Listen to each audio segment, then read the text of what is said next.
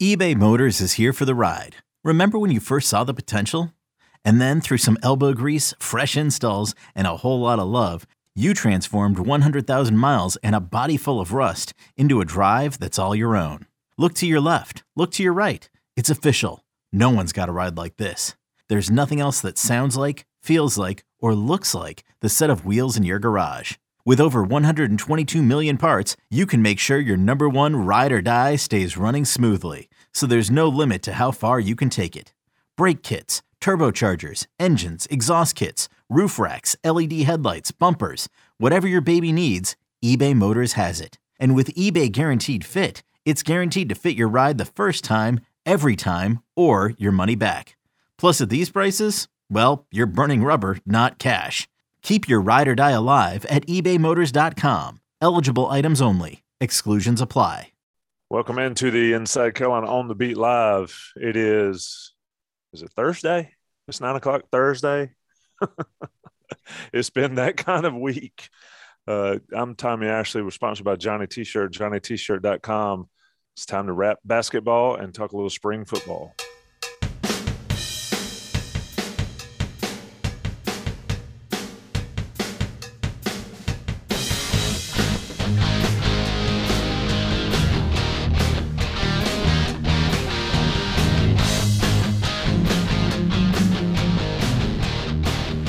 With that, on the Beat Live comes Greg Barnes, Gregory Hall, the original three. We've had a lot of these parties with a lot of people in them, but we're going to do it with the three of us tonight. And Greg, I'm going to come to you first. Gregory and I were talking about it off the air, the trips back from New Orleans and all. And I think my watch had 34 straight stand hours from 7 a.m. Monday till 4 p.m. Wednesday. No sleep. Airport sleep doesn't count, and it wasn't much. And then I slept for 13 and a half hours straight until Wednesday morning. How was your weekend, Greg? Yeah, it was very similar to that. It's, that's the hassle of it. I think anybody that went down, I don't know what it is about New Orleans. Yeah, this is the fifth Final Four that I've covered, and I cannot recall a place where we've gone where there's been bigger hassle with travel. We had to fly into Mobile and drive over, which, 2 hours, 50 minutes, 2.5 hours, because we can't get into New Orleans for like less than $1,500 a ticket. And then on the way out, kind of to your point, Tommy, cover the game. Then I got back to the hotel around 3:30. Had to be up and out the door by 6. So slept, hour and a half maybe. And then got home at 10, just because of, we had wreck traffic coming out of New Orleans, which is, 3+ hours to Mobile. Then we sat in the airport for 4.5 hours, and we missed flights and got rescheduled for Greensboro instead of Raleigh. And so, that's like a day of your life that you never get back. But we got to go enjoy. What? Because it's like planes, trains, and automobiles. Yeah, exactly. We were just. Did you like that reference, Tommy? Look at you. You didn't think I knew that movie. You come up with old My stuff. dad makes us watch it every single Thanksgiving. So I've seen it. How old am I? I've probably seen it like almost 24 times now. Great. It's a good movie. Well, good is a relative term. Well, we got to see a fun Final Four. Carolina has had a lot of success over the years. And we were talking about it the other night in between games. At least in the Roy Williams era, you can make the case really dating back to the Dean era. But like in 1982, Carolina getting to the Final Four and winning was not really a surprise. The bigger surprises are years when they were really good and didn't get there, right? Like 84, 2012. But for North Carolina to make this type of run was really unique. I know they got to the Final Four in 2000. But I didn't feel like that team. I thought that team was a true 8 seed. This team was an 8 seed just because of the way they played the first 3 months of the year, and then just went on an incredible run late. And so they were an 8 seed, but they really weren't an 8 seed. But it was still an incredible story. So it was very very fun to cover. And yeah, it's been a whirlwind, not just this weekend. It's been a whirlwind for a month. I don't feel like I've been home for 5 weeks, but that's what happens when you get into March and the team you cover has a good bit of success. Yeah, it's kind of crazy. You referenced the 8 seed deal, and I like what you said. I believe, and again, folks, my timing is off. When we were recording live, I guess Sunday night, they weren't really a true 8 seed this time, but in 2000 they were, and in 13 they were. But with this team, I mean, they were the best team in the country by the measurements or the analytics after March 1st and stuff, and they're an 8 seed in the tournament. I mean, we talk about a lot of gripes in the tournament selection. I mean, Baylor has a legit one. But at any rate, that's long past. Gregory, you sat with us at the Final Four or in the championship game. We crammed 5 people in 4 seats. Folks didn't seem to mind because we didn't sit at all. I'm not very large. Yeah, you're not. And I think they thought you were a relative of mine, so they weren't going to say anything or risk the trouble. But nobody sat down in front like they did during the Duke game, which I found was interesting on Saturday. But anyway, Gregory, your thoughts on just the weekend in general. I'll tell you this, Greg. New Orleans is hell to get there, but I can't imagine a Final Four anywhere else. Gregory, how'd you enjoy New Orleans? I had a great time. I mean, it was obviously, I've never been to one, an NCAA tournament game. And 2, obviously with that, I've never been to a Final Four. So just getting there, I've also never been in New Orleans. So a lot of firsts this weekend, but just getting there, seeing the fans everywhere. I thought the team hotel aspect was really cool. You know where the teams are staying, like across the street was Villanova's, all of that aspect. And then just walking around New Orleans, which obviously is a big tourist town in general, but still just pretty much like, it seemed like 75% at the least were college basketball fans, even if they weren't wearing Duke, Kansas, Villanova, or Carolina. Like you saw people who probably booked Final Four tickets before their team lost. Like you saw Purdue fans, you saw Kentucky fans, saw some Houston fans, some Arizona. Like, I mean, I saw a Virginia Tech fan, like long shot, or maybe he just was there and threw on his thing. So as far as the spectacle, I thought it was really cool. And obviously enjoying the French Quarter before games and things like that, and had some crawfish at Dufay and just all of that. It was really cool. And then the Superdome, it was also my first time watching a basketball game actually in the football stadium, right? Like you always see it, whether it's early season games, or even when they go up and play in the Carrier Dome. Like I've never experienced that. And you don't really understand exactly how far away you are, even though you don't feel far away, but you are. And just like when I got there on Saturday to go and say hi to Vip and Ross and Jim, and I tried to say hi to Greg, but he was on the other side and whatnot. It's like the walk to get from like the top of the lower section all the way down. It's just pretty crazy. And just being there was awesome. And obviously 2 fantastic games, 2 completely different games. But 2 fantastic games. Just as a college basketball fan, it was pretty cool. And I think that was the most ever watched championship game as far as ratings. I think I saw that some on cable. Yeah. So streaming doesn't count, but the fact that, I don't even remember the last time I watched a basketball game on cable. Because YouTube TV doesn't count. So it's pretty spectacular considering the magnitude that the Saturday game had. And then Monday as well. So long answer to your question, but. So I'll give you a positive, Tommy. I don't want to sound like Mr. Debbie Downer over here. Anybody that went to the 2017 Final Four in Glendale can appreciate New Orleans, because to get to the stadium, if you're staying in Phoenix, it was like a 45-minute bus ride. And if it was bad traffic, it was worse. And so at least with the Superdome, I mean, it is right there downtown New Orleans. It's, I don't know, 5 blocks from the French Quarter. So if you're staying downtown in the happening area in New Orleans, you get to go party and then stumble over to the arena, which is a neat, fun aspect. Houston was a little bit different with it being an NRG.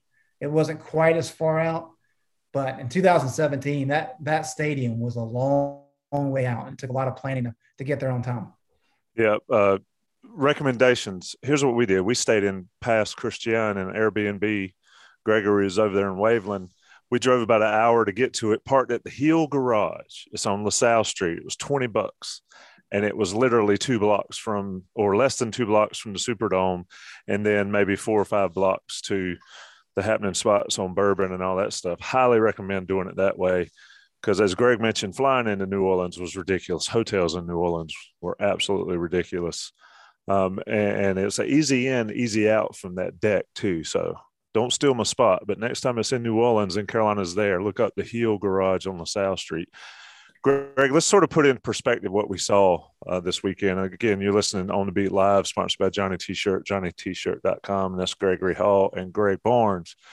For college basketball, I thought it was fantastic.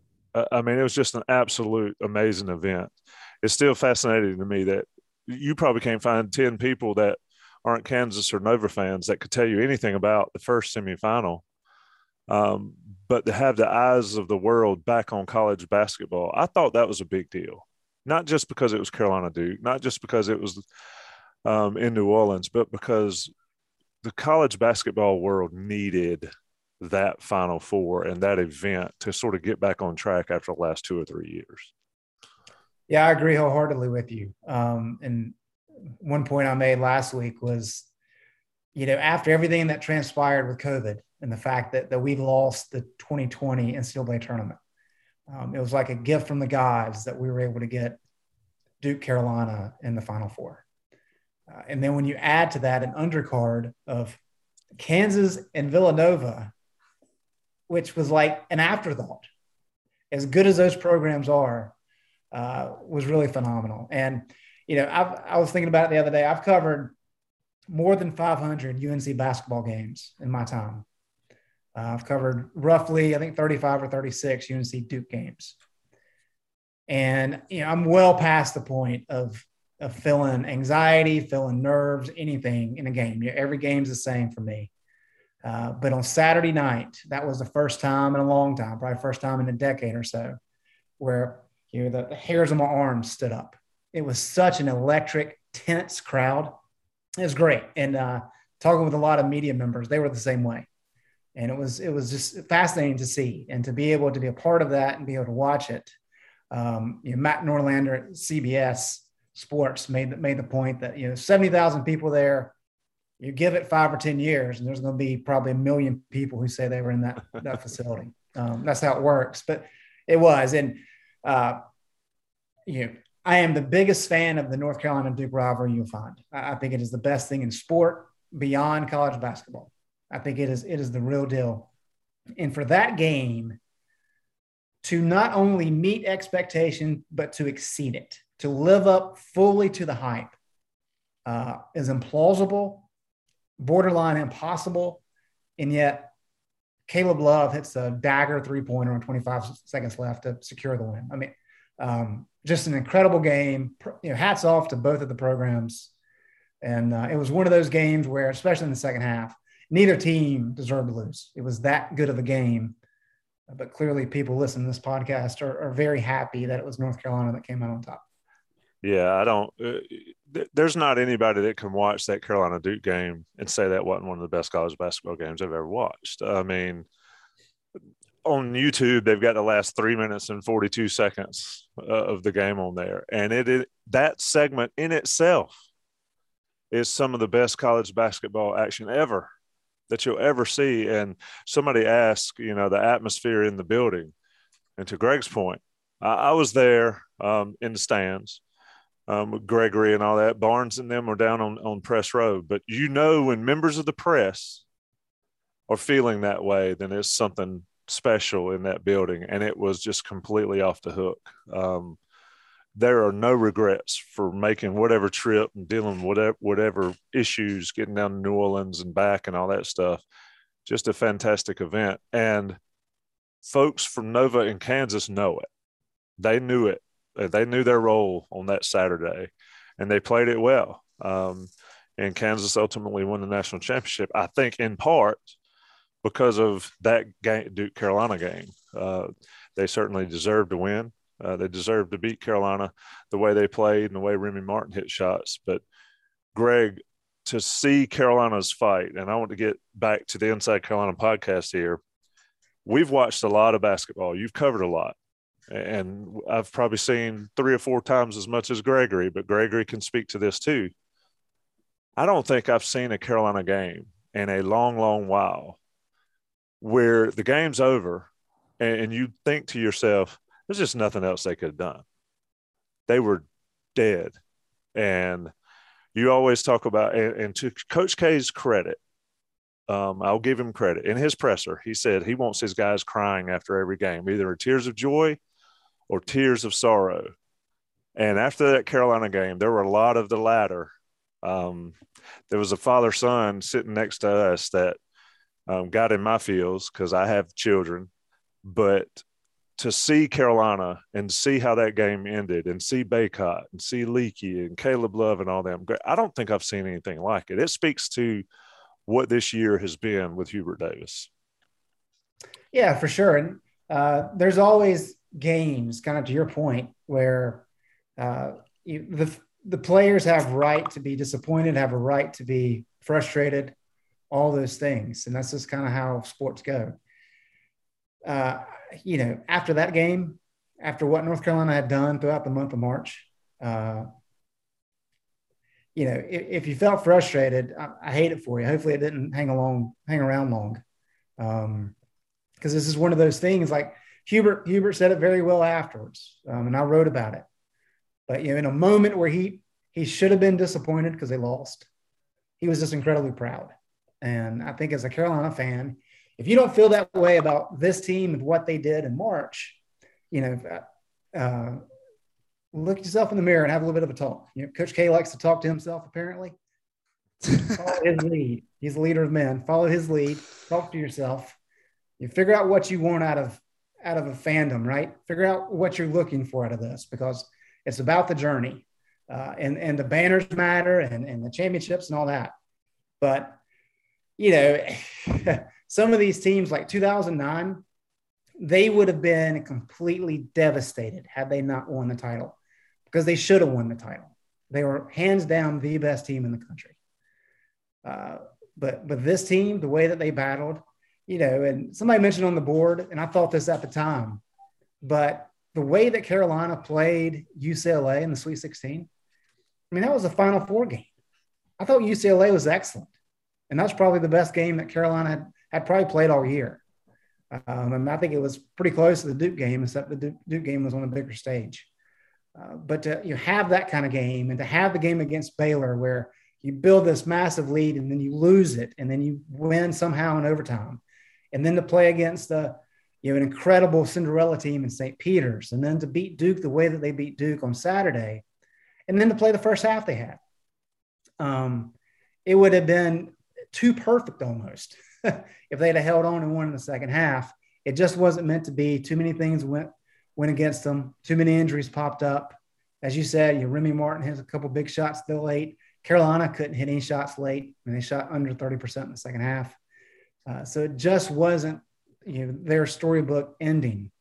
But just what an incredible stretch of basketball for the Tar Heels, and for them to really rally around one another and play the way that they did was really impressive. And, it's not a championship year, but it's right there at the very top of some of the best years that we've seen for Carolina basketball. Tommy, to your point about the emotion, that picture that Jim Hawkins took, and if you haven't seen it, it's somewhere on our website, of B-Rob just running out and just hugging Caleb and just trying to keep him up from falling. And Caleb's just the most tears that we've ever seen out of him, regardless of what these guys do as far as decisions. And Sherelle posted a scoop as far as what we know, which isn't very much about what our inclinations of what guys are going to do.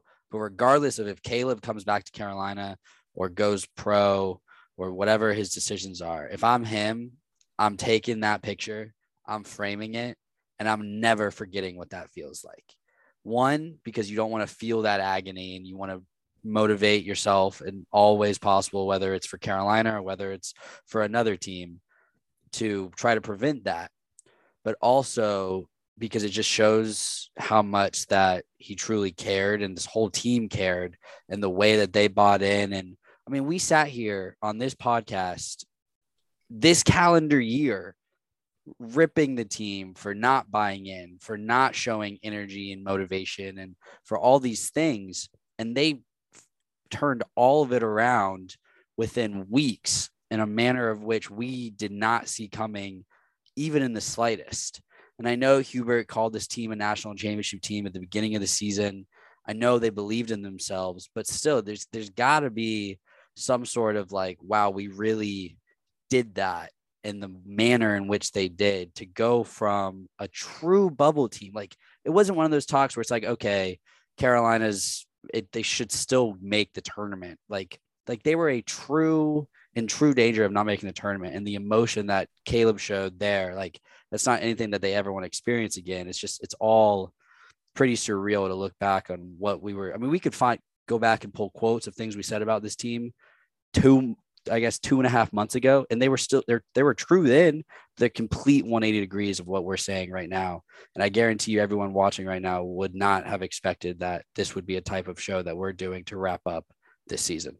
Yeah, and one thing that I don't like, that I've seen a little bit on social media, and I've seen it on our message boards, is there's a handful of people who say, "Hey, see, the media was wrong all along." If you want to believe that, you go right ahead, but you're doing this team a disservice, because by saying that, you're saying that this team didn't grow and didn't have the development and the chemistry that went along with this. I mean, the fact that this team on Saturday morning of the Duke game in the Final Four sat and had a powwow and is talking about everything that transpired, all the fights that they had, how they weren't sure what was going to happen with this team. And yet here they were. I think you're discrediting what this team accomplished. So I've seen a little bit of that. I don't like it. I don't think it's fair to the players. Gregory's exactly right. This team was a true bubble team. And all you have to do is go back and watch the Miami game. Go back and watch the Wake Forest game. Go back and watch the first half of the Duke game. Those teams were not the same team that we saw in Fort Worth, in Philadelphia, and then where were we? New Orleans. Yeah.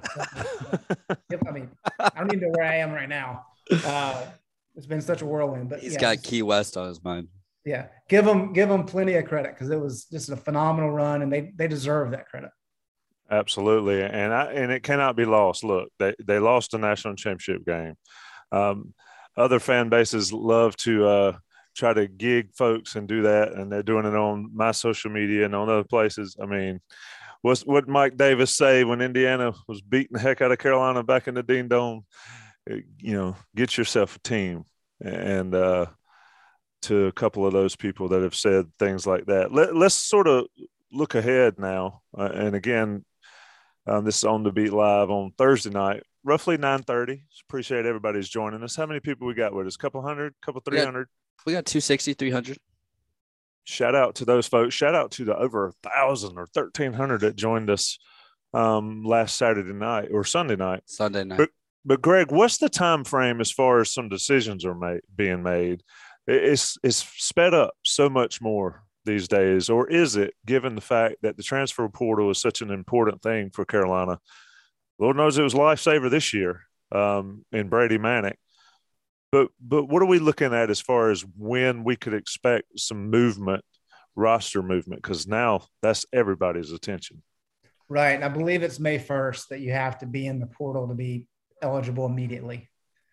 So that's a window that everybody's been looking at. And yeah, with the fact that Carolina played in the final weekend, last year they got knocked out in the first weekend.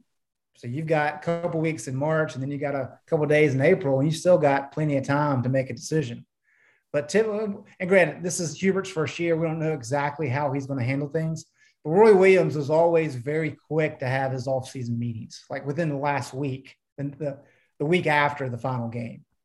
And so I assume that probably next week we'll start to hear some noise about what's going to happen.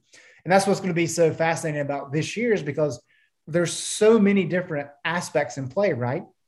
Caleb Love and Armando Bacot, we've talked about this for years. Those are guys, when they came in, They kind of had an eye towards the NBA. That was a goal for them. And pretty much as soon as they can go and maybe be guaranteed money, they were going to go. Are they there yet? Do they have to go through the process again to get that feedback? What role does Pat Sullivan play now? That's kind of his thing, right? Is making sure that he has connections with the NBA. That's his job. How does that factor in? Then you get into the aspect of, okay, North Carolina had 13 guys on scholarship this year. Brady Manek is the only one who cannot come back and play. So if everybody comes back, you've got 12, and you got 3 guys coming in that are freshmen, well, that puts you at 15. You can only have 13. So there has to be 2 openings. Now, I think everybody can agree that Dawson Garcia is the most likely option for one of those. But those are the things that have to take place. And that's where the next step in this, we know Hubert Davis did a great job with his team on the floor and in the locker room too. Now it's how do you manage your roster? Because if Leaky Black wants to come back and Baycott and Love want to come back, you're going to take them back, right? I mean, no questions asked. Mm-hmm. But then you may have to tell somebody, hey, you didn't play a lot this year. I know I'm a super nice, positive guy, but you need to hit the road. He's got to have that conversation potentially. And so all these things are part of the deal that has to play out over the next couple of weeks. And you don't want to get too far into April with a lot of question marks. You need to be able to say, hey, we know this guy's going through the process with the NBA. And if he decides to go, we're okay. But if he decides to stay in and we're going to be in a bad spot, we've got to make sure we're covered. And so I think because of that, all of this is going to be sped up pretty rapidly. And now, like I said, I expect some of this to start to come down next week, but I think all of it will play out in the next couple of weeks. And I think another part of it is with our last year, right? Armando tested the waters in the NBA and it kind of was obvious that he was going to end up coming back to Carolina all along, right? But for this season, this offseason, if Armando does go pro, but takes a little bit to make that decision, well, then that takes away time from being able to attack the transfer portal because UNC is going to need a true big if Armando goes pro, or else they're going to be playing smaller than they did when Luke May had to play at the 5 and was it Texas A&M that toasted them in the tournament? So that plays a role as well with this whole roster management thing of okay, you want to help Armando make the best decision for him, but then you also have to try to build your roster for next year, and you can't have Armando not sure. And so you have to be open communication with all of these players and trying to figure out the transfer portal and things like that. Like Hubert Davis had the luxury of getting Brady Manek 5 days into his tenure. That's how quick they knew they needed a guy. They got Brady, and look how great that was for Carolina, right? I know you look at the transfers and you could say Hubert went 1 of 3 in the transfer portal, but Brady was so crucial. Without him, this team doesn't get to where they got to. They could, if they lose guys like Caleb and Armando and whatnot, they could go out to the transfer portal and get the same type of guy, but that window closes every single day that a decision's not made. So you kind of have to know what these guys are thinking before a decision's made, so you can have conversations with a guy like KJ Williams from Murray State, right? These big men that are really talented that you're going to need if Armando leaves. So it's just a completely different part of it that Roy really never had to deal with, honestly. Yeah, Tommy, to give you some specific dates, just to throw them out there. Early entry deadline for underclassmen declaring is April 24th. So I have 17 days that if Armando and Caleb want to say, hey, I'm going to test the waters, that's what they have to do. The combine is May 16th through the 22nd in Chicago. And then you have to withdraw to maintain eligibility by June 1st. So within 2 months for everything. Yeah, man. If you're in June 1st, the transfer portal will still have guys in it, but some of the nice ones and the good guys that can really help you probably won't be around. It'll be interesting. Greg, we've talked about the way Mack Brown has had those tough decisions and tough discussions with his players and guys that were further down on the depth chart. And then you see guys transferring or leaving. that will be something to watch with Hubert Davis. It is, and you mentioned it, is having those decisions with guys that didn't play much. Now, you would think that Carolina will play more guys next year. You've got a little bit of breathing room. You don't have to win immediately like he had to do this year. I don't think you have to force the chemistry with playing guys 35, 40 minutes a game. But at any rate, if you were way down the depth chart, I think the coaching staff would do them a disservice by not telling them that, right, Greg? Especially with the way the portal, the freedom of movement deal. Yeah, it's one of those things with Hubert. Roy never had a lot of transfers because he recruited the guys. He was a good evaluator of talent. He kind of knew what he had, and he knew that, hey, this guy maybe is a little bit raw, like a Bryce Johnson, but I think he has potential that when he's a junior and senior, he can be a really good player. And Roy just had a very good he's kind of good finger on all the pulse of that program. And that's just because he did it for so long. That's the next step for Hubert. Maybe he does, maybe he doesn't. We don't know that right now. But he's got to get there to kind of understand, hey, this guy I think is going to be able to help us down the road. This guy, maybe not. Or maybe this guy's going to be, like Kerwin Walton's a good example. If Caleb Love comes back, are there minutes for Kerwin next year? And do you have that conversation with him? Now, all bets are off if Caleb goes pro, right? But those are the kind of conversations you have to have. And we haven't seen it yet. We don't know what Hubert Davis is going to do. We don't know how he's going to handle those situations. What we do know is he did not have any of those conversations during the year like Mac did. Different animal. You're talking about 85 guys on the roster in football compared to 13 in basketball. So it's not a fair comparison. But Hubert hasn't taken that approach, and probably because Roy never did either. Put your NBA scout hat on for a second here. With Caleb Love, right? You watch the beginning of the Baylor game, or not the Baylor game, the Marquette game. You watch the UCLA game. You watch the Duke game.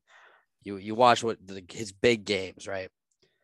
Phenomenal. The shots he makes, some of the difficulties of finishing at the rim when he actually decided to drive and play inside out. Clearly NBA talent level shots, right? Only one player in the last 40 years has been drafted after shooting 38% or lower in the season of which he was drafted afterwards. One in 40 years. And Caleb shot 37% this year. But Harrison from Kentucky. Yes. And look at you. That's pretty good. I don't know which one. Aren't they twins? I think it was his first name started with an A. But just what do you do? Do you draft him, or do you go undrafted free agent? Is Caleb okay with Caleb Love? It's like with Bacot, I think it's a little more clear about whether or not a scout would take him.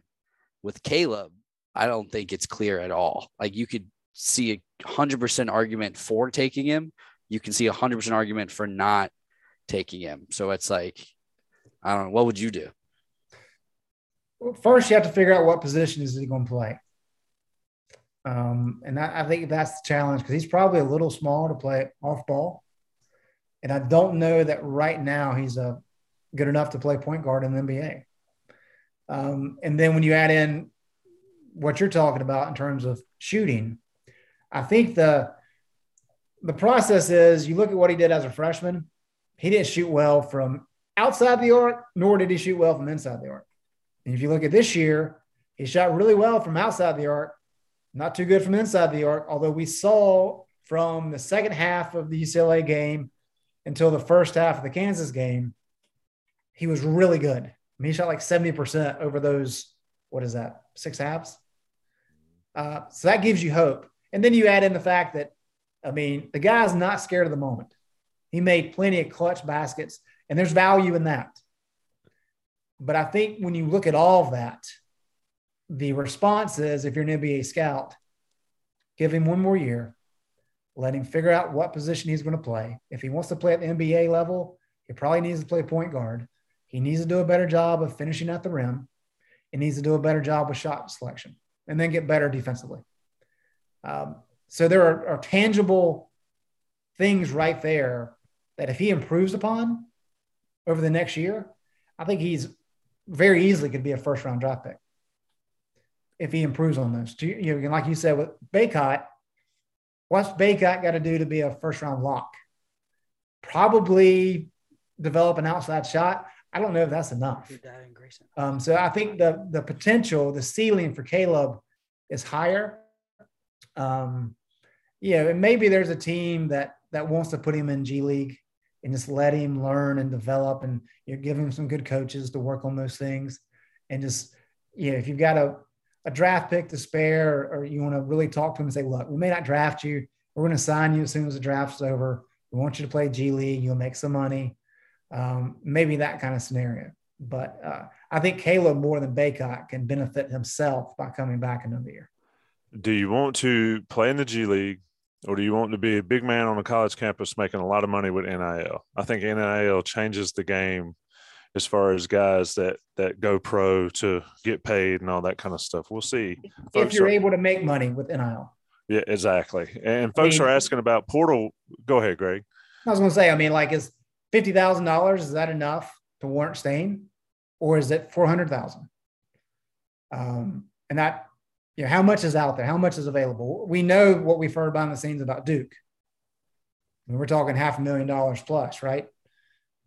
We haven't heard any of those numbers for Carolina. And so that's part of it as well. That is Sorry, I was muted. I think his Outback numbers were like in the tens thousands, like below those numbers. So yeah, definitely not what you're saying. Like, is it 40,000 or is it 400,000?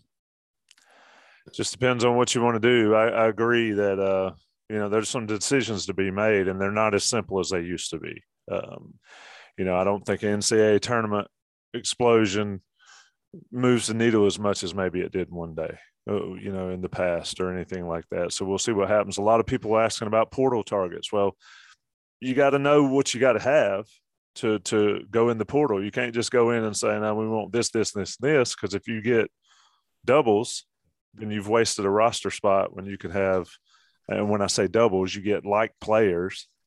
And one could argue that maybe Manick and Garcia were those like players, and it didn't work out for both of them last year. One thing I know, and one thing I won't doubt, and I doubted a lot early in the season, is Hubert Davis will figure it out. And it may be bumpy at times, but he's shown the chops to figure it out, at least this season, how he turned it around. And then we'll see what happens. Go ahead, Gregory. Greg, does UNC and Hubert Davis have a messaging problem anymore? I think Hubert has done a really good job over the course of the year getting better. I think what people didn't like early, I'll call it as I see it. But when you're talking about certain guys coming in and being some of the best players in Carolina history as freshmen, and they don't play, guess what happens? That is used against you on the recruiting trail. And other coaches say, hey, the head coach of this program said these guys are going to be some of the best guys in program history. They're riding the bench. You going to go there?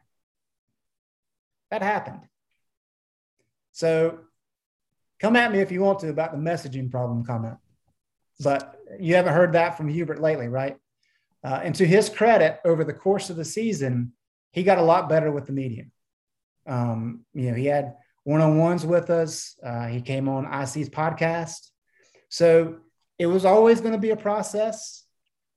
And I think he's done a great job. As I said, what he did the last 2 months of the season was phenomenal, because they were teetering on the brink after that Pittsburgh game of the guys is not really quitting, but basically going through the motions. And they'd have been playing in the NIT. You'd had a lot of guys leave this off season, and next year would have been very stressful. And to Tommy's point, because of the way that they rallied and finished strong, and they played in the title game. Like, there's no pressure on Hubert at all next year. He can do whatever he wants to do because he's earned that right. And so, I think everybody needs to be happy with what Hubert has done this year. I think what was an interesting and sort of a seminal moment for me with Hubert Davis was after, I guess, maybe the Miami game, Miami or Wake Forest, where he flat out said they're better than us. Those guys are better than ours. And we had not heard anything like that all year. And they were better. Yeah. And I think that's where it really changed, where guys realized that they got to be better and started to listen. Look, to Hubert Davis's point, he said the same things over and over and over and over again. And eventually they stuck. So, but I do agree with Greg, is that some of the comments that were leading to the messaging issue sort of got left behind. Maybe that Miami, Wake Forest, Tennessee, Purdue, those games, they got flushed out of the system, and he got better. I mean, the team got better. Coach Davis got better. They proved their chops repeatedly. So we'll see what happens. I thought 6 weeks ago, I thought this offseason would be as turbulent as anyone in Carolina history. I don't believe that now. I believe that it'll be smooth. I think Carolina will be good next year. Might have some new faces, but it won't be as what the heck is going on around here as it would have been 6 weeks ago. Let's talk about spring football a little bit. No. Let me ask this question, Greg. Let's do this because people ask this question. Transfer portal, who should they prioritize? We've answered that one. You got to know what you need. Trimble is ready to score. That's going to be a Sherelle, Sean Moran, and Joey Powell question on the coast to coast. They'll be knocking out one next week, Monday, I think. They will nail everything. Sherelle's got his ears to the grindstone on the recruiting deal. He can answer all of those questions. The draft, we'll talk about that. Isn't he going to be somewhere this weekend? Yep, he is covering all the tournaments, and they'll have a huge coast to coast after that. So check them out. Don't miss that next week. Tommy, where's this Final Four experience ranked with some of the other trips you've made? Greg, you can answer it better than me because I'll tell people this. I went in 98 and I went in 2000, and they lost on Saturday both times, and I never went back.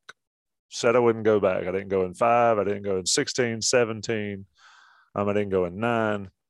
So I decided to go back here, and if they'd have lost to Duke, I probably never would have gone back ever again in my life. So it was a pretty epic experience for me. Greg, where's it rank on your on the pantheon of your Final Fours? It's up there for sure. 2009, there was so much pressure on that team, so much pressure on Roy. If fans remember back, he was grumpy all year long because he knew that he had the best team in the country, and it really wasn't even close. But he had to get them to play to that level. And so while that was such a good team, it was weird covering them, and there was almost too much pressure on them to win, and they ultimately did. It was more like a relief that they won. And then 16 was just a heartbreaker because Marcus Page has meant so much to this program. One of those unique guys. Everybody loved him. Media loved him. His teammates loved him. Roy did. All the fans did. And for him to hit the shot that he hit, that double pump it wasn't even a shot, right? It was like a toss. To make that, to potentially force overtime, only to have Chris Jenkins hit a dagger there at the end was heartbreaking, especially being in that locker room. And then you have the redemption story the next year, which was, I think once they got into the tournament and got to the Sweet 16, you kind of had a feeling that's what's going to happen. They just had to get by Kentucky, and then Luke May happens. And then this one, which is completely unexpected. Typically, we talked about earlier, you go into these tournaments with expectations because you know how good a certain team is. So for Carolina to beat Baylor the way that they did, and then to beat UCLA, and then to beat Duke, you're like, wait a minute. And so at halftime in the national title game, we're like, holy cow, they're going to do this. This is improbable. And just wasn't there. So this is right there at the top, but all of these have been very different over the last 15 years, which speaks to college sports in general. You mentioned the Luke May shot, and I don't know if it was you or somebody that said the reason that shot stands out is because they went on to win the title. Does that Caleb shot kind of go away at all, or no, considering it was the first ever UNC Duke matchup in the tournament? Someone asked, where does that shot rank across all Carolina shots, which is a very long conversation that we could probably devote an entire podcast to. But how does it get as remembered as the Luke May shot, even though they didn't win the title? I think we need some time to be able to answer that truthfully. With it being against Duke on that stage, I think certainly for Carolina fans, it'll probably be just as big. But people all over the country remember the Luke May shot just because how big of a game that was and how big of a shot that was, and that Carolina ultimately won. It remains to be seen. But I will tell you this, and this is a little NIL plug for Caleb. He's got a shirt out that's got him in Carolina. It's like his silhouette, I guess, in Carolina blue. It's the shot, right? Shooting over Mark Williams with, I guess he's like maybe a dark color. I don't know if it's Duke blue it's or like not. a shadow or something. Yeah, right. And then you got UNC kind of where the hoop is. That is a pretty sweet shirt. There were none of those during the Luke May time, right? Because of NIL. But if you have a fond memory of that shot, that's a pretty cool shirt to get your hands on. Yeah, I think it ranks up there. Had they won the national championship, it would probably be top 5 or 6, 7, maybe of all-time Carolina shots. But at the moment, I've never seen anything. I've never seen a shot that big in person, and I've seen a ton of Carolina games, ton of college basketball games. And the way that the Carolina section exploded there, and I can't imagine what was going on in people's houses around the country, around Carolina. What an epic shot, an epic run for a Carolina basketball team that, quite frankly, was left for dead. I tweeted that out after the game Monday night. We're left for dead by nearly everybody except the dudes in that locker room and on that coaching staff, and make that run to lose to Kansas at the very end. We're going to take a short break. I'm going to talk about Johnny T-Shirt. Johnny T-Shirt's got that NIL stuff. They've got all those jerseys and the Manic jerseys and Baycots and Loves and everything. And you can take care of those guys by buying that stuff. They get the kickbacks, and it helps support them. It helps support Johnny T-Shirt. It helps give you, the Carolina fan, the swag that you want.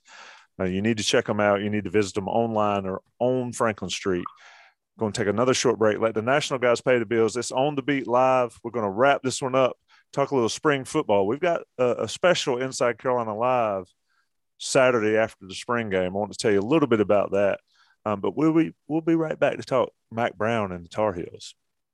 Get the champagne ready. The NBA Finals are here. Welcome to the NBA Finals. Let's raise our glasses and our rings to the 2 phenomenal teams left standing. My goodness! Here's to high-stakes action, to thrilling moments we can't miss. He ties the game at the buzzer! And to crowning our next champion. Here's a toast to the NBA Finals.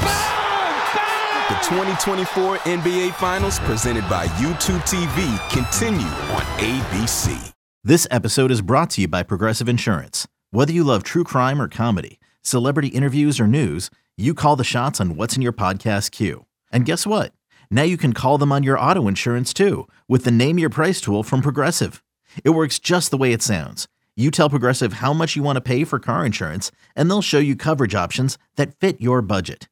Get your quote today at Progressive.com to join the over 28 million drivers who trust Progressive. Progressive Casualty Insurance Company and Affiliates. Price and coverage match limited by state law.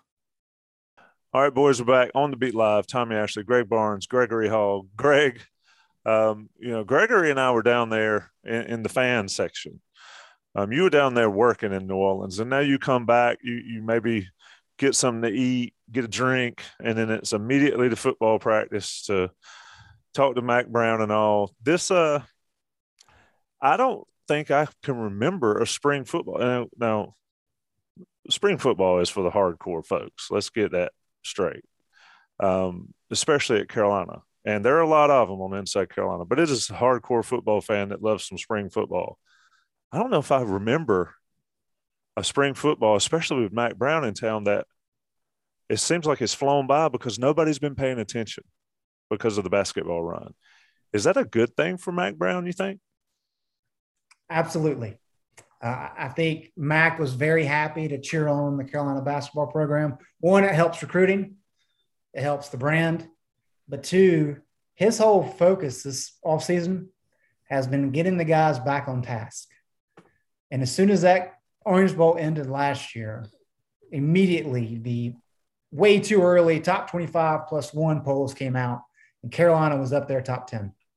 That was before spring practice. That team heard about how good they were all off season, and it bit them in the rear. And so his point this offseason has been, you ain't won anything yet. Nobody on this team has won anything. You have to earn it every single day. So I think it's been a blessing for the program. Mac likes to talk to media. He likes to promote the program as he should. But and as he said today, he's really encouraging fans to come out. It's important. It's good for the players to see that fan support. But at the same time, with all the focus on the basketball team, they've been able to grind. And he's been able to push the message that, hey, nobody's paying attention to you. Like, if you want to have attention in the fall, win some ball games. You want to win ball games, this is what you have to do. So I think it's been great for the program. Yeah, and just looking at the spring game coming up, Gregory, I mean, this quarterback battle, I found it interesting that, if my memory serves, Mac's first player mentioned in his press conference today or this week was Pettaway, the running back, freshman running back. For damn good reason. Yeah, and so a lot going on there, but interesting how Mac was hyping up his guys, but to Greg's point, said they hadn't won anything. They got a lot of talent. They got a lot of speed. They're fast. They're going to be this and that. But when asked how good they are, he said he didn't know. Your take on what you saw today and also what you heard from Mac, I think it's fantastic that it can fly under the radar. I think it's just beneficial as heck, because the people that want to know about it can follow it, but they don't have to deal with the outside noise of the national guys hyping the team beyond belief and then having to live up to those expectations. They can live up to their own. What do you say, Gregory?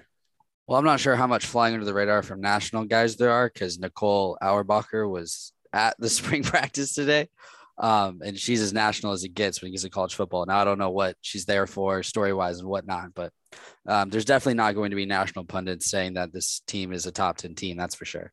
As far as what the spring practice was like today, and it's what we saw day one and the first day of spring practice, and what they tried to promote was just competition throughout everything, like quite literally everything. And you look up on the scoreboard and offense gets a point on a play, defense gets a point, depending on who wins the point. And you've got Max screaming during team drills, defense is up 5-2, offense, you better make a play.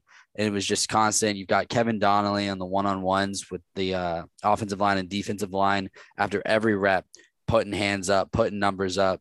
They started like a 2-on-1 drill, well, not 2-on-1, but 2-on-2 offensive line, defensive line drill, where they would send 2 defensive linemen at a time at 2 different offensive linemen. And Kevin Donnelly was all the way on the other side of the field and came running by. I was like, what's the score? What's the score? Like, just stuff like that. So it was fun. It was fun to watch today. I mean, I love me some college football. So spring has always been something that I enjoy watching. Got a chance to watch for 2 hours today. But at the end of the day, they didn't tackle today. Some guys did get hit kind of big a couple of times, but it will be full tackle on Saturday. So that can show us kind of the physicality aspect of who has truly progressed in that regard. They can tell us that Des Evans has progressed, that Travis Shaw has, and we can see it a little bit, but we'll see it more on Saturday, in my opinion. Gregory, can you explain the point system? Do you understand that well enough to be able to do that? All I know is that it really is, they grade every play. Now, as far as what was going on in the team drills, I don't know how they grade in the point system for position drills. I didn't understand how they were keeping track for that part, because offense would get a point, but the offense was doing their own position drills, like the running backs were doing it separate from the quarterbacks and the defense. So I didn't understand that part. But as far as team drills, like when they were doing inside run, for example, they did a whole 5-minute portion or however long their periods are on 3rd and 3 inside runs. So they were handing off the ball either left side or right side, and they were going inside the left tackle and inside the right tackle on literally every single play. And so if the offense got through and got the first down, that was a point. If the defense stopped it, that was a point. So it was that simple. When they were doing red zone drills, Now, the red zone was 4 plays and in. So if the defense got a stop on all 4 plays and didn't let the offense score, that was a point. And the defense won that drill. The defense won all 3 team drills. They won the red zone drill, they won the 1-minute drill, and they won just the basic 11-on-11 drill. All were close. The defense also won the one-on-ones, 13-12. I kept track of all of that. So that's all I know as far as the team drills. I have no idea how the individual drills worked. And I think Max said they were even going into the spring game, which I find a little fortunate. Now That's Mac. Literally, the offense Mac. lost everyone by 1 point today, but over 13 practices, I have no idea how that's possible. So it's 0-0 going into the spring game. Which it should be 0-0 going to the spring game, but like not after 13 practices. Like somebody should have won after 13 practices, and then you reset it for the spring game, in my opinion. But the defense looked a lot better on day 1 than the offense. Not so much today, although they did look a little better, but that was because the front, not the secondary. But the secondary is probably the most banged up group on the field outside of wide receiver. So that kind of makes sense. Yeah, and props to Gregory's scoop on the Tar Pit Premium message board. If you're listening to this and you're not a Inside Carolina Premium subscriber, there's a ton of reasons to be one. I mean, all the recruiting stuff you could ever imagine, but Gregory's spring practice column is pretty epic. I have to give the young fella a lot of props here. Of course, it's always a team drill with Inside Carolina, but your name's on the top of it, so I'm gonna give you all the props, Gregory. Grew up watching SEC football, it's in my veins, Yeah, so I could go somewhere. I'm not going anywhere with that. Greg, were we surprised when Mac, you asked the question, I believe. Yeah, in fact, you did, about the wide receivers. I mean, he flat out said they got to have 2 more. Got to get them somewhere. The portal will be a place to look. Did that surprise you, or just given what's going on at the position with Tally being sick, with those guys leaving? I mean, they got to have more than 6. Yeah, they only have 6, and that's not an exaggeration. They only have 6. But there's not a rational belief that they can get to 13. No, like you mentioned. That's impossible. That's going to be, as he said, they'll be okay after this year, meaning after they get through the recruiting cycle. Because I don't think anybody, I guess Antoine Green's the only guy maybe that's going to leave just because of eligibility. Yeah, a little bit surprised, but he really hammered home on the fact that, NIL, some guys that they've contacted already have NIL deals in place out of the portal, which is tampering, but it is what it is. You can't really prove it, as he said. And then the other component of it is academics at Carolina trying to get transfers in.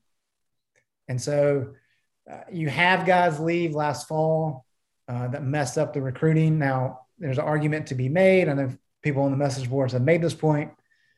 You knew some of those guys were gone during the season. So you have to make a point to add another 1 or 2 wide receivers just to make sure you get to numbers.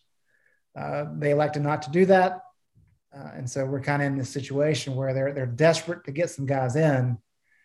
Because, yeah, I mean, you're an injury or 2 away from Josh Downs and Antoine Green playing every single snap. And when you're running a bunch of vertical routes, yikes, right? So it's a pickle.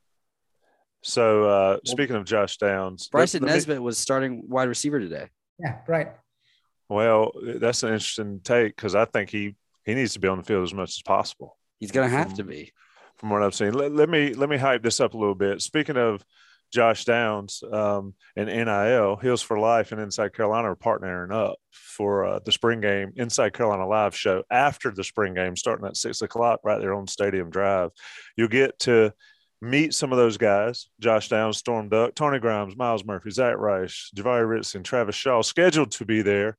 Who knows who may wander up? Joey Powell and I will be doing the usual Inside Carolina live show that is normally at 10 a.m. on Saturdays, will be at 6 p.m. after the spring game there. And from the sounds of it, it'll be football weather. So come on out and join us after the game there. Gregory, what else stood out before we get out of here? We wanted to keep this one tight to an hour because Greg Barnes needs his master's fix. But what else stood out today as far as guys that are going to make a name and make some noise that we don't ever talk about? What'd you see? Is your guy Des Evans going to do something this year? I don't know. I don't even. He's finally playing the right position, right? He is. I did hear that. He And is. I'll say this. I don't know if Des Evans is going to do what I thought he was going to do last year, but the trio of, and I know Javari Ritchie will also play the same position as Des Evans when like a guy like Kamen Rucker comes back, but the UNC offensive line today could not handle the trio or even quartet of Des Evans, Miles Murphy, Javari Ritchie, and Noah Taylor. Like they had no idea who to block. And at a certain point, it was just like, all right, somebody come off. Like, this isn't fair, because they were rotating the offensive line a lot and they had 3 guys out with the flu. So like, it wasn't fair in that point. But so that the defensive line, regardless, is going to make an impact. We already knew that going in. 2 guys that stood out to me today, Tamir Brown at corner and George Petaway at running back.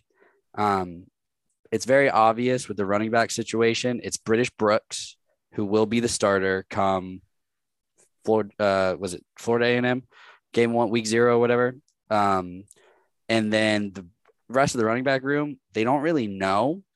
The guys were cycling in constantly. They want to get at least 1 more to be with Brooks. They might get 2 more, but George Petaway's ability to speed wise to get to the edge without and turning upfield without losing speed stood out. And then his ability to catch balls out of the backfield seemed better than Elijah Green or DJ Jones or Kamara Edmonds. Now, Elijah Green and DJ Jones had much better vision as far as inside runs. I think that just points to experience being here for a little bit and getting reps. And then Tamir Brown was basically shadowed Tony Grimes the whole practice. And was kind of working on Tony's hip, and they would go out to team drills. Tony would do something successfully. Tamir would basically do the exact same thing, to a lot of praise from Dre Bly and Charlton Warren. And with Storm Duck kind of limited right now, Tony and Tamir were on the field a lot together, and he's just a name that I wasn't really expecting to hear about a lot. So that's kind of why it stood out to me to, one, see him play well and guard guys like JJ Jones and Antoine Green successfully. And 2, is just not a name really that you thought you would be hearing a lot of and could really help if injuries in the cornerback room continue to be an issue. Now both Storm and Dede Hollins are expected to be fully healthy come the fall, but if any nagging injury comes up, having a guy like Tamir Brown be able to step up will be huge for the defense. So those are 2 guys that stood out. And then the usuals, Drake Mays got the best deep ball in the team. Jacoby Criswell is really good at instinctually getting out of the pocket when he needs to. Bryson Nesbitt, his ability to go up and get balls is impressive. Antoine Green got separation on nearly every single route, even on a guy like Tony Grimes, which he struggled with last year. So, yeah, it's April 7th. Football starts on August something, September early, but a lot of guys doing well, and then still a lot of issues as far as it's hard to, with the offensive line and defensive line, it's hard to know who's really excelling on the one-on-ones because they're just kind of alternating. There's some subtle differences that I wrote in the scoop just about the offensive line initiating contact first rather than retreating a little bit, just things like that. But that's kind of my gist. Mark Williams, not that Mark Williams, asked a question I was fixing to ask, and I'm going to ask both of you, and Greg, you can start it. Noticeable difference in coaching styles. It's been very limited, and you guys have been very busy doing other things, but between Chizik and Warren and Bateman, is there anything of note there that we can speak to now? Yeah, I think what we saw with Gene, if you were hanging around in South Carolina back in 2015 and 16, it's the same deal. He is very much about making sure everybody understands what they're doing. And he has always been of the mindset that we're going to give them what they can accept and take. And only when they get to that point will we add more to it. Jay was much more of a technician. And when he had guys that could handle what he was asking them to do, he had success. We know how things played out. It didn't work. But Gene very much in 2015, look, we're not going to allow catastrophic plays, no big plays over the top. We're going to do what we can to stop the run, and we're going to make teams get down the field in big drives, 10, 12 plays. If you're going to score a touchdown, you're going to have to be consistently good. And that's what we saw in 15. Now, what happened when they finally got to play some really good teams in Clemson and Baylor, that plan fell apart. So I don't think we'll see that again where he puts in just a small amount. I think he has the talent and the depth to add more to it. But he is very much, we're going to simplify things. We're going to make it easy for you. Go make plays. And if you can't make plays, I'm going to pull somebody off the bench and they're going to make plays. And so it is a different mindset from that approach, and nothing about Gene has changed. To that point, today, Power Echols missed a tackle and immediately was pulled out and Ra was put in. Like without even, like I thought maybe it was just a shift, but then I looked back and 10 guys that were there were still there and Ra just replaced Power. So that's an example of what Greg was talking about. And with Charlton, he's extremely hands-on. And it's kind of allowed Dre Bly to solely focus on his corners, to focus on, and maybe that's part of why Tamir Brown has been able to progress the way he has. I don't know. I mean, it could, but he's only with the corners, whereas Charlton is moving with the stars, the safeties, the corners, Bly. Charlton had a lot of help with the special teams today. He's very vocal. His voice carries. I don't know how much it compares to when it was just Bateman and Bly, but it's very easy to say that Warren is a plus to this team and to this coaching staff. And for the team's sake, hopefully it pays dividends on the field come the fall. Two more questions. One more Carolina football question. Greg Barnes. We need a Greg Barnes Masters segment, yeah? Hold on. I'm dang on it, man. Let me host. Greg Barnes. Is Mack Brown under any pressure to win next year? Like more than 6-6? I mean, fans would not be happy with 6-6. But I've said for a couple of years now, I think if you look at the roster and you look at what they've done recruiting wise, 23 has got to be the year that they make a significant move. I think this team will have a better record than last year's team. What's the high end of that? Depends on how good the quarterbacks are. But, I'm thinking 7-8 wins, maybe 9 if everything goes according to plan. But there's some good teams in the ACC. Fans will be happy with that. 6-6, that's not going to cost him his job. 2023, though, I think that's the year where Carolina will probably have as much, if not more talent than pretty much anybody in the ACC outside of Clemson. If you're not competing for the ACC title then and not pushing for double-digit victories then there's going to be some heat. Because at that point, you're like, what else do you need? You've got all these top 15 recruiting classes, and yet nothing's coming of it. So I think this year is a stepping stone year. They need to have a good year. It doesn't have to be a great year to really set up for what should be a fantastic 2023. I agree with that. You see that comment in the YouTube chat, Gregory? Gregory Hall needs his own podcast. Seriously. I mean, I think Greg's pretty much done with podcasting for the season. So, I mean, I think I can make that happen. No, we might have to see. We might have to check that out. And last question. Who's winning the Masters, Greg? Not who's winning right now. Who's winning on Sunday? The way Cam Smith has been playing. I mean, the guy doubled number 1, doubled number 18, and still 4 under. The way that he can putt, if his driver is just okay, because your driver doesn't have to be great in Augusta, I think he's in good shape. Now, Scotty Scheffler's had a heck of a last month, number 1 player in the world for a reason. But what about Austin Greaser? What'd he do today? I was looking. He played really well. 74. Look, it's the math at Augusta is not very difficult. Playing the golf course is difficult. The math is not, right? You've got to execute on your par 5s. You have to survive 4 through 7, and you have to putt well. Austin was 2 under on the par 5s. He was 1 over on 4 through 7, and he's a really good putter. And so I think he's tied for 43rd, which is phenomenal. He's second among amateurs Low amateur is a big deal at Augusta. He's 2 shots back of a kid from Japan. So just a really fantastic day for him. And I think it's really neat that Andrew DiBitetto, sorry, Andrew, if I mispronounced your name, but UNC's golf coach, DiBitetto is how you say it. I apologize. Golf coach is his caddy, which is really neat. Cool. That's a good experience. Did you see the quote from him afterwards? Just like, I loved how he was like, he struggled on that first hole, but then he nuked his second drive, and I knew we were good. Like, if my golf coach is talking about me nuking drives, like, I've got all the confidence in the world. Like, I thought that was pretty cool. He hits it a mile and he's a good putter. That'll play.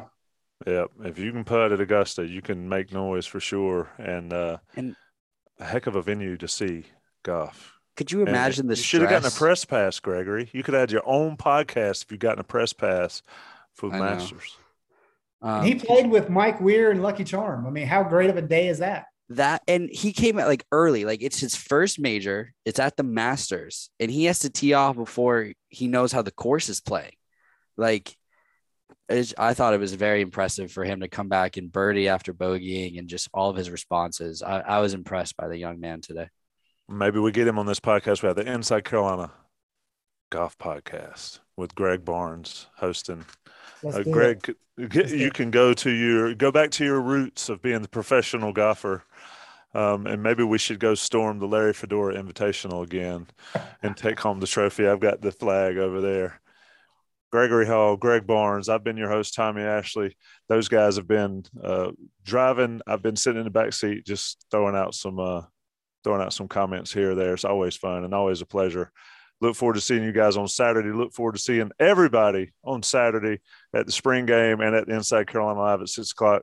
Partnered with Heels for Life. Get you some NIL fix with some of the guys from the team and some of the former football players. Come get us. We'll be there. Like and subscribe. Subscribe to the YouTube channel. Okay, picture this. It's Friday afternoon when a thought hits you. I can waste another weekend doing the same old whatever, or I can conquer it. I can hop into my all-new Hyundai Santa Fe and hit the road. Any road. The steeper, the better. Because my all-new Santa Fe is available with H-Track all-wheel drive, so I can hit the trail without a worry in the world. Heck, with 3 rows and best-in-class rear cargo space, I can pack the whole family in with all our gear. We've got available dual wireless charging for our phones, so we'll never lose touch with civilization, and we won't lose touch with the primordial power of Mother Earth. So which is it? Waste the weekend or do something a little more epic? And conquer it in the all-new Hyundai Santa Fe. Visit HyundaiUSA.com or call 562-314-4603 for more details. Hyundai, there's joy in every journey.